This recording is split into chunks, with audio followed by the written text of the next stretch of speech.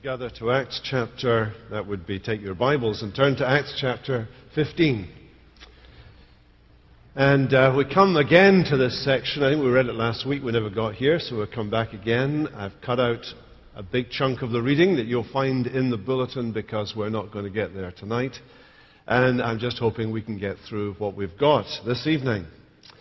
And I think if we were looking for a context for what I'm going to talk about this evening from this chapter, it goes something like this. We very often, I think, in our modern Western world particularly, we think the Western world is all the world there is. It's a fraction of the world's population, but we tend to see it through our own eyes. And one of the things we see in our Western world is the individualism that kind of marks Christianity. Me and my small corner, as it were.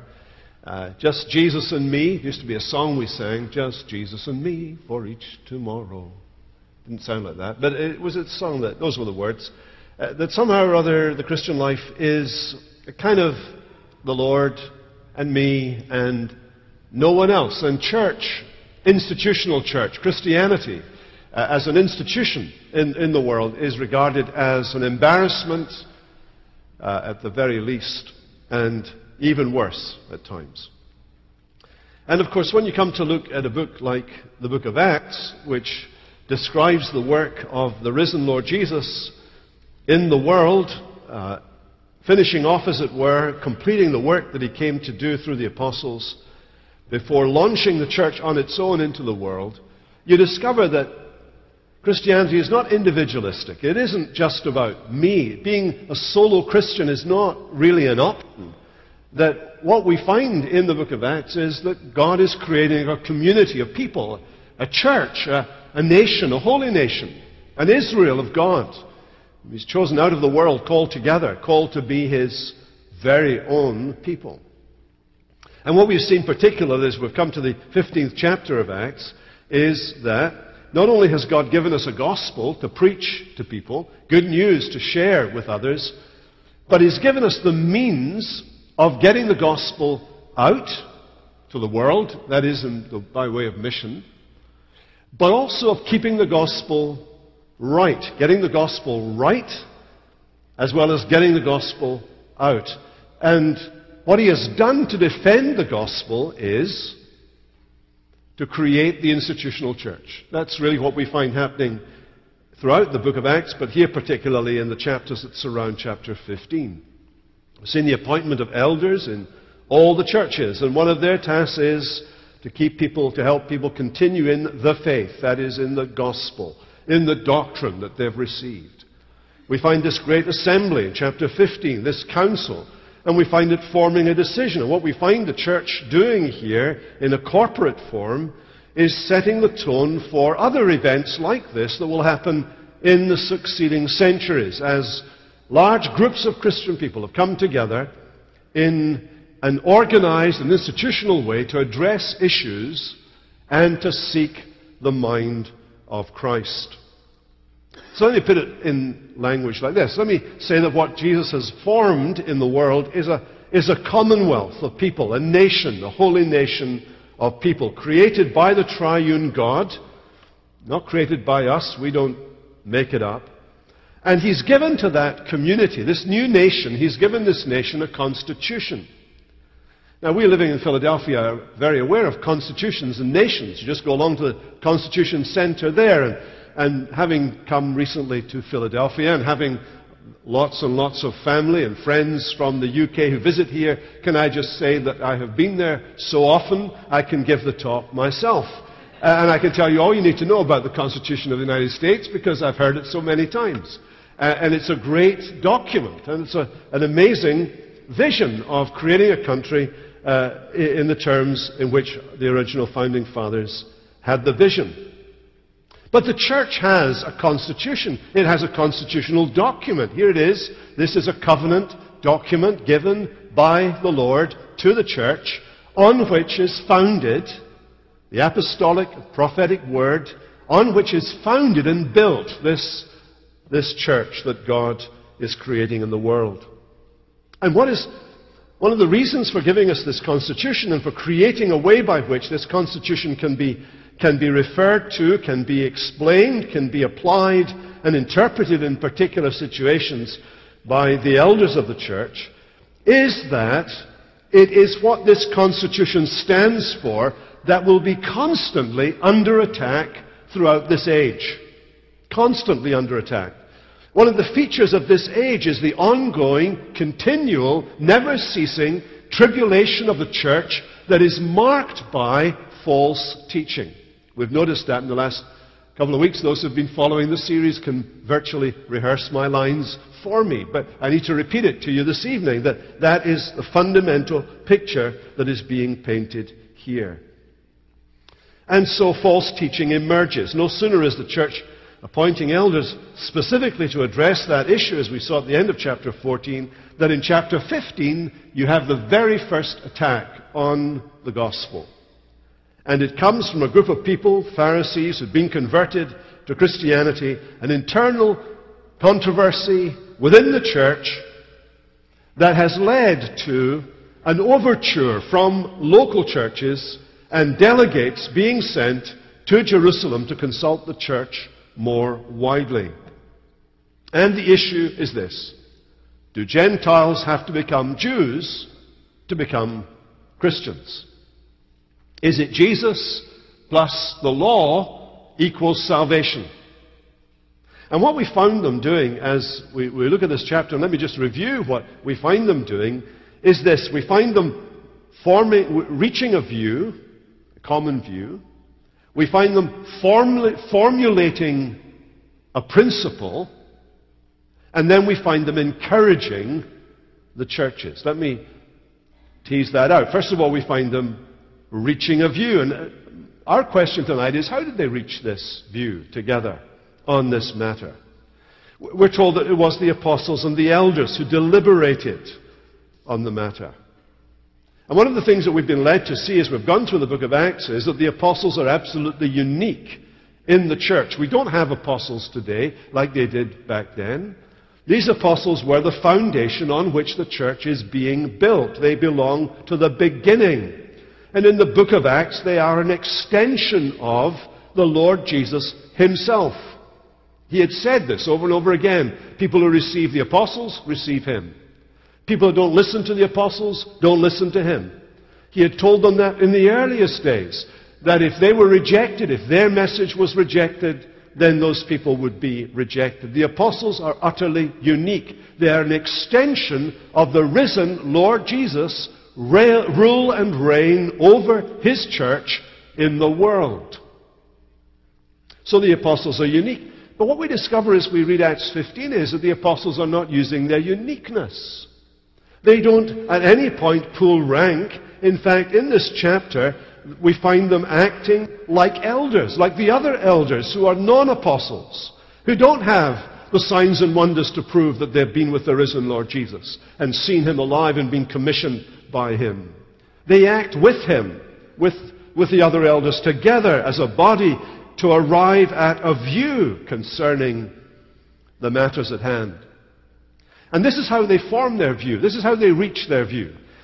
They reflect both on what the apostolic word was that has been spoken previously to this, and they reflect on what the prophetic scriptures had to say. You can see that if you read the first part of the chapter. That's how they arrived at their view. In other words, what they're doing is they're reflecting on the prophetic scriptures of the Old Covenant, the Hebrew scriptures, and they're reflecting on the apostolic teaching of the New Covenant, which we today call, of course, our New Testament. It hasn't been formed yet. It's in the process of formation. The apostles are giving the teaching. The church is receiving the teaching verbally. Already letters have been written. The letter to the Galatians has been written before this chapter even comes about. The incident comes about here. So the New Testament part of that constitutional document is already being formed.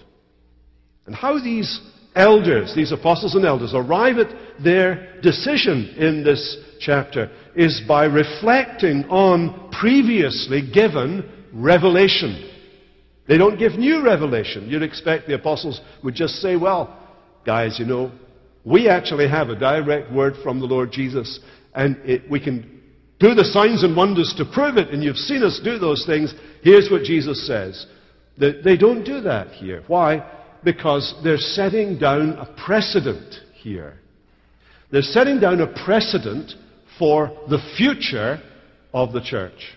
And they're saying in the future of the church, this is what you will have to do. And the apostles are there adding the weight of their authority to that of the elders in the church on this occasion, so that in the future we know that we're to do what they did.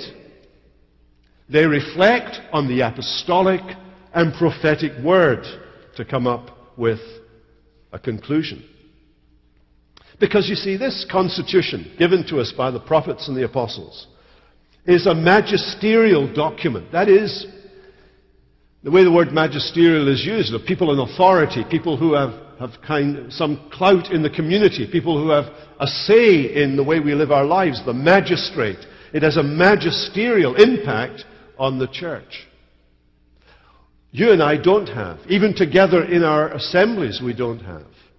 All we have is a ministerial responsibility. In other words, we take that word, that founding document, and we reflect on it. We look at the storyline of the Scripture. We look at the conclusions drawn from it by the prophets and by the apostles and by the Lord Jesus. We reflect on those things. We interpret those things. We apply those things. But we never add to or subtract from the original founding document. There are no amendments to this Constitution.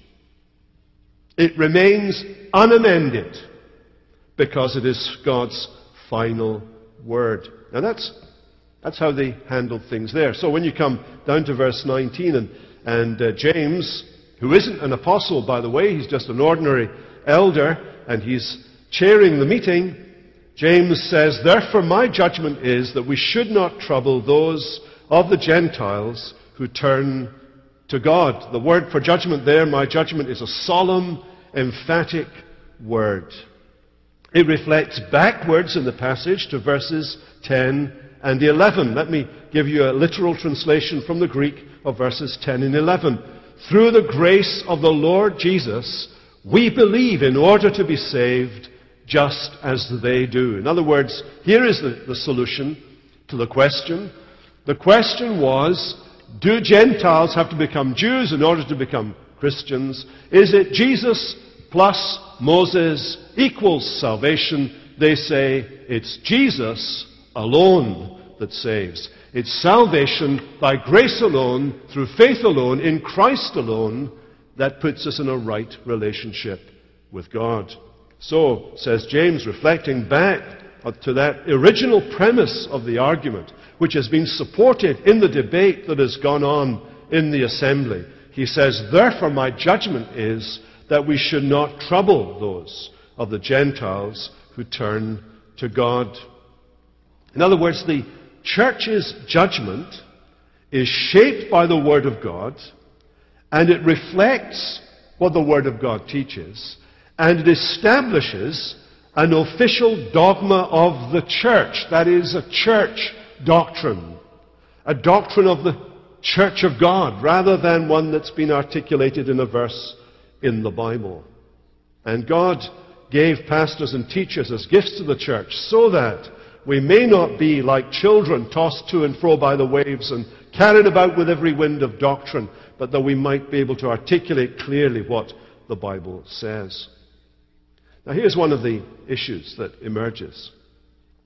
It is usually heretics or schismatics who come along quoting Bible verses to support their interpretation. That is very often heretics who come along and they say, the Jehovah's Witness comes to your door and they say, "Do you have one verse that supports the Trinity?" You ever been cornered by a JW at the door? Of course, if you knew it was a JW at the door, you wouldn't open the door in the first place. And just what you need is what we have in our house. We didn't put it in there. It was there when we came. We have this camera, and it tells you who's at the front door. And it's great. So if you come to our door and we don't answer, it's because we've seen you. No, I would never do that to you. But if you look like a JW, I might do that to you. So don't dress up. Just dress the way you are. And you'll be fine. We'll never take you for a JW the way you are, or a Mormon for that matter, because you're not well enough dressed. Anyway, that's another matter. Usually, heretics go down this line of wanting Bible verses for you to throw in order to support their position. And they resist the use of language that isn't in the Bible. You find people say this. The emergent church people say this kind of thing. We don't like the language of the Trinity, the language of the church. The church uses language like triune, Trinity, and so on to describe God. We don't like that language, they say, because it's not in the Bible. And this is important. Because people who make that position, take that position, of course, don't understand the nature of a covenant document. They don't understand the nature of a constitution. That a constitution has to be interpreted the way you interpret the legal constitution. That's why we have, as part of the makeup of the structure of our nation, not only an executive branch and a legislative branch, but we have a legal branch. We have a judicial branch of government. And their task is to interpret the Constitution and apply it in specific instances. And that is why in ancient Israel it was the elders at the gate who did this. This is why in the church it is the elders whose task it is to handle the Constitution and interpret it for the church. Not only the elders of the local church like ours, but the wider church to which we belong. Well, that's what these people are doing. And the Westminster Confession puts it like this: that everything necessary for doctrine and life is either expressly set down in Scripture or, by good and necessary consequences, may be deduced from Scripture. So when you come to the Bible, it's not just whether there's a verse, it's does the whole. The whole helps us to understand the parts help us to understand the whole. You have to look at the big picture. It's when you come to terms, one of the first things I did when I went to seminary was to have to read some of the documents of the early church fathers as they're grappling with the sheer wealth of information you find in the Bible about Jesus' nature. I mean, what is Jesus? Do you look at the Bible? Who is he? Is he just the man who grows weary and tired and sits by the well and asks for water from the woman of Samaria? Or is he the one who has power over nature by walking on the water, or by speaking to the storm and it stops, or by raising Lazarus from the dead? What is he? Is he a supernatural being? Is he simply human? Is he, when he claims to be God, God's voice, he that's seen me has seen the Father? How do you put all of that together? What the church wrestled with for a long time was how to do that, until eventually, after hard bargaining and struggling with the text of the Bible, the only way to nuance it was to say this: he is fully God, he is fully man. The two don't get mixed up. When he is being fully man, he is being fully man. He isn't sitting there in his mother's arms, the way our little Samuel was this afternoon, sitting in his mother's arms. He's not sitting there in his mother's arms, looking out at the world the way some of these medieval paintings portray him, like a grown-up person. You know, he's not saying, after he's been nursed by his mother, "Bye, that was really good," and talking back to her. I mean, he's a baby at that point. Get that? He's fully human. And at the same time, he's running the universe as God. How do you put those things together? They're both there in the Bible. Very God, yet very man. And that's part of the way we come to theology, is to look at the big picture, interpret the whole by the parts, and the part by the whole. Well, this is what they do here. They look at the Bible, the apostolic word, the prophetic word, and they say, they use language like this: it seemed good to the Holy Spirit and to us. And they deliver a message. So that's them reaching a view. This is the way they did it. Then they formulate a principle. And the verdict was that Gentile believers do not have to have the Mosaic law imposed upon them, as I've said. And James makes that very clear. But then he adds a caveat. And I want you to see this caveat in verses 19 and 20. My judgment is that we should not trouble those of the Gentiles who turn to God, but should write to them to abstain from the things polluted by idols, from sexual immorality, and from what has been strangled, and from blood. Literally, that they should abstain from the pollution of idols, or the defilement caused by idols, from sexual immorality, and from what has been strangled, and from blood. Now, the interesting thing, this message, when it was received by the Gentile Christians, was accepted by James, by Paul, by the Gentile Christians with joy. In other words, they did not interpret this last bit as being a kind of reversal of the position. They didn't take this as being an instruction for them to keep the Mosaic law. It was received with joy. So how do we interpret it? I remember asking myself this question when I was about 14. It had been read, and and it had been preached on in our church, and I was unhappy with the solution. I didn't come up with the solution then, by the way, but you're going to hear it officially this evening. This is an ex cathedra utterance. Because I tell you what it was. Here's the solution that was arrived at.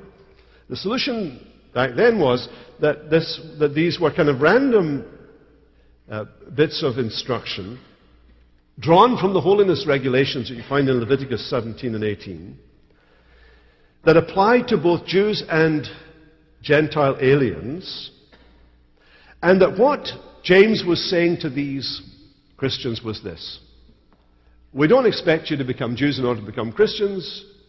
We don't expect you to keep the law of Moses as well as believe in the Lord Jesus in order to be saved. But you know there are some things that offend your Jewish Christian brothers and sisters, so don't do those things, like eating blood. Well, as a Scotsman, having a blood sausage, black pudding, with your bacon and eggs in the morning is a delight to some people. And so is that what he's saying? Well, if you read the list, I don't think that these were matters of indifference. I don't think that what he's saying here are things that these Gentiles had abstained from simply because they might offend their Jewish brothers and sisters. Sexual immorality, for example. You can do that so long as you don't offend your Jewish Christian brother or sister. That's not what he's saying, is it? So here's the thing. It is far more likely, given the list and the reaction of the Gentiles to the list, that these four practices constitute together a complex of pagan, idolatrous worship. Let me read it to you again in the language that is here. Abstain from the pollution of idols, the defilement caused by idols. In other words, in general. And that's the context of the sexual immorality and the things that are strangled and the blood. In other words, it's a reference to pagan temple feasts, which were part and parcel of everyday life there. If you read Paul's letter to the Corinthians, very early on, an early letter, not long after this event, you'll find that these temple feasts were part of the fabric of the business community in the ancient world. And what he's saying to these people is this: you don't have to become a Jew to become a Christian, but you have to stop being a pagan to become a Christian. To become a Christian means a break with your old lifestyle. It means an end to the old relationships. You were a part of the club. You were a part of the union, as it were. And as part of the club, part of the union, you went along to the idol feasts and you were part and parcel of the festivities there. You can't keep doing that if you are a Christian. All kinds of things happen there. Not only do you have animals that are strangled in order to capture the life breath of the animal, not only is the blood shed in order that you can have the vitality of the blood, and not only but there's also sexual immorality. The cult prostitutes are there plying their trade in order that the life power of the sexual act is he's giving a buzz to everybody who's there. You don't go to those kinds of places anymore if you're a Christian. Do you understand that filled them with joy? They understood that. That wasn't a problem. This is how Paul summarizes in another very early letter what it meant for people who were Gentiles to become Christians. We're told that they turned to God from idols. It uses the very same language here. We don't want to put an obstacle in the way of the Gentiles who are turning to God. You turn to God from idols to serve the living and true God. In other words, you don't have to become a Jew to become a Christian. But you have to stop being a pagan once you become a Christian. Now my question is there any relevance to this principle that's established then to the church today? And I want to give you an illustration this evening that I think demonstrates that there is a very relevant application of this principle to the church today. Let me use the illustration of what is known in missionary circles as the insider movement. The insider movement, I want to look at it from a Muslim context. An insider, as I understand it, is someone who considers Jesus as their Lord and Savior, yet who stays inside their culture, in this case the Muslim culture, inside their biological family, what they define as their oikos, or household. Oikos is a Greek word meaning household. Continues to call themselves a Muslim, as defined in Surah 5:111, and therefore says and believes the Shahada, that is, God is one and Muhammad is his prophet, continues to go to the mosque, prays 5 times a day, participates in the Ramadan fast, and some insiders say can go on the Hajj, the pilgrimage.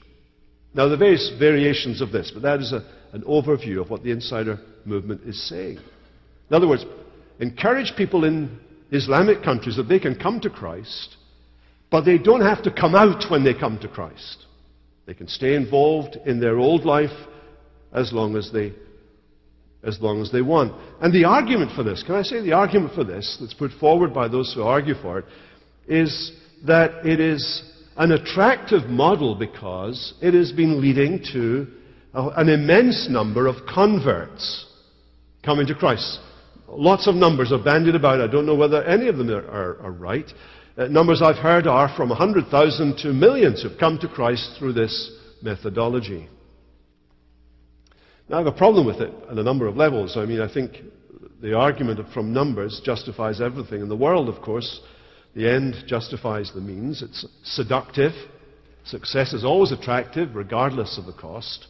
It's dangerous because it leads to blindly adopting practices without looking at the long-term consequences of those practices for the worldwide Christian church and for the local Christian church, people like them who are living in the same context as them. So how would we evaluate this insider movement using the principles of Acts 15?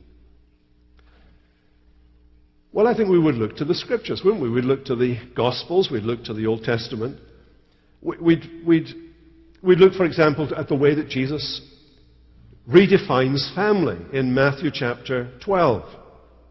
When he points to the disciples, you remember, and he says, people have come and said, here's your family coming, your mother and your brothers and so on.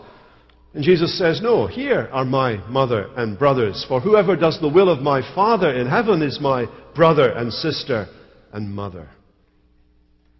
People who are converted out of a Muslim background, therefore, have a stronger relationship to their Christian brothers and sisters and Christian culture than with their own families.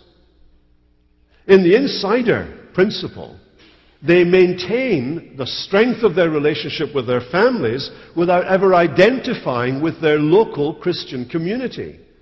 And they miss out on this wonderful picture Jesus paints of the relationship we can have with our brothers and sisters in Christ. Not only that, but their biological Muslim relatives, especially when they're persecuted by their biological families, they need the support of their near brothers and sisters in Christ. Or take this principle from Matthew chapter 5, verse 15. Jesus talks about us lighting a lamp and then putting the lamp under the bowl. He's talking about our witness, the stand we take. And he says, if you're going to take a stand for him, you don't experience the light of God in your life and then take it and hide it. You don't pretend that you haven't become a Christian. You don't suppress your Christian testimony in that way. Don't light confronts darkness. That is the inevitable thing. Becoming a Christian inevitably leads to a confrontation with the powers of darkness. We've seen this all over the book of Acts. We see it for the first 300 years of the Christian church throughout Europe. There's a confrontation with the powers of darkness. Or return to this idea of one's oikos, one's family. I mean, if you combine Matthew 5:15 with Matthew 10, which clearly says that once we are Jesus' disciples, we can expect to find a son against his father, a daughter against her mother. A man's enemies will be the members of his own household, his own oikos. What that tells me is that our true family is no longer our biological family, but the family we have in Christ. Interestingly, a believer from a Muslim background in London said recently, what are the insiders saying to the hundreds of believers like me who have obeyed Matthew 5:15 and have refused to keep our faith in Christ hidden or under a bowl, have been salt and light to our families, have refused to compromise by claiming to be what we are not, that is, still a Muslim, and as a result have been persecuted for our obedience, tortured, some of us even killed, yet have a strengthened faith because of our extraction, which has led to persecution, and now are blessed by inclusion into a worldwide family. You see, in the New Testament, the reason why these Christians were told to abstain from idolatry and the pollutions of idolatry were that false religion is not a neutral thing. It never is a neutral thing. It is always a satanic thing. It always is driven by the powers of darkness. All error and evil in the world is satanic in its origin. There are powers of darkness that can be identified, for example, with Islam because it is a false religion. Not only is there the especially strong control that Muslim families have over those who are part of the family, emotionally, socially, and physically, but there's also the false teaching of Islam. There's the power of darkness. When some of these insider teachers talk about the Quran as one of the 4 authoritative God-breathed books, you begin to see that they're losing the plot altogether. You cannot have 4 God-breathed books when one of them denies what the other one is saying. God then contradicts himself all over the place. What's more problematic from a biblical perspective is the fact that Muhammad does not qualify in any way, in any of the 4 biblical criteria for the office of a prophet. He was not in the prophetic race via Isaac's line. He did nothing to prove he was a prophet, neither a miracle nor a prophecy.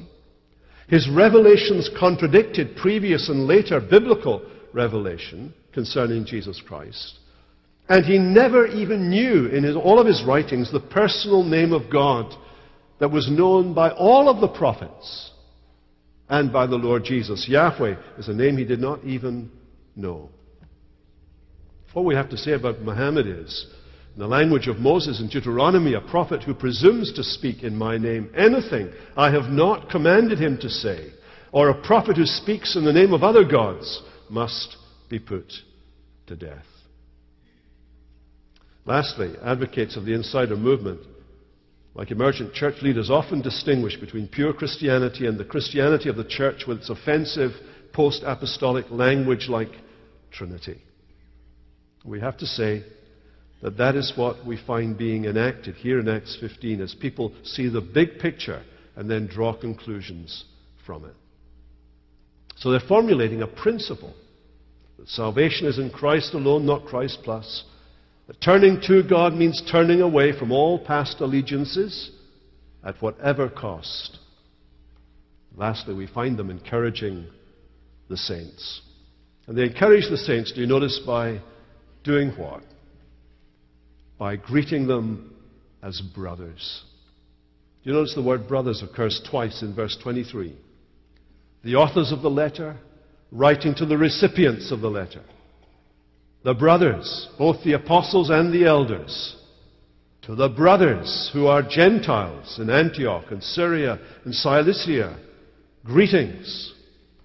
Underlining this new relationship that has taken place. They've left the world, they've left their old relationships, they've come into this new relationship, a new family.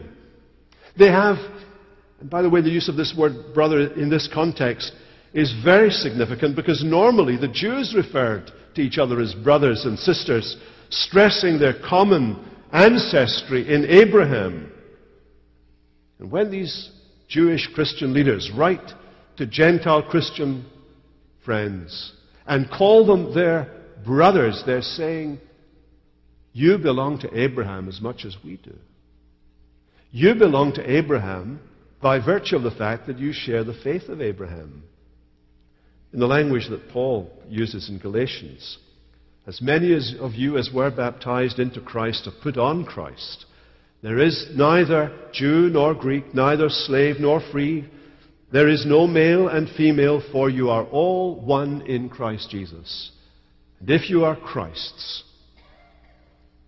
then you are Abraham's offspring, heirs according to the promise.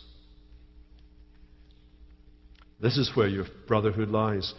So they greeted them as brothers. They exposed the disturbers of the peace as false. We heard that some people have come to unsettling your minds. Well, they didn't come from us, they say. They commended the messengers as colleagues, Paul, Barnabas, Silas, the others. And they underlined the unity behind the decision. It seemed good to the Holy Spirit and to us. We were of one mind, one accord. This is the church's position. And they encouraged the believers there. So here's this great principle, isn't it? Here they are arriving at this view.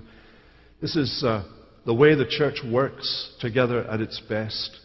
It's a deliberative process of thinking over the scriptures of the Old and the New Covenant, looking at the Hebrew and the Christian scriptures, seeing them together as one Christian book, reviewing them, interpreting them.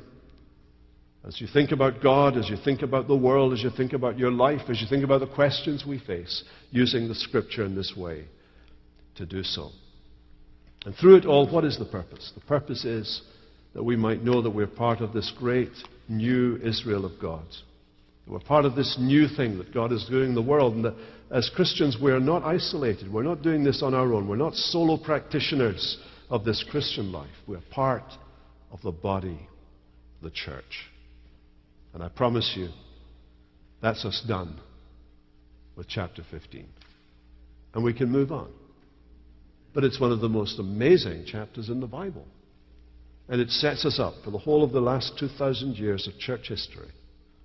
And for the next however long till Jesus comes again. Let's pray. Father, we pray that you would please take your word and that you would apply it to us, encouraging us to know that we live our Christian lives not as solo players, but as part of an orchestra conducted by Him who is our great Savior, leader, the Lord Jesus. And as we each play our part, as we contribute to that great symphony of your grace in the world, we pray that you would make us effective and useful together as one body for the praise of your glory. Amen.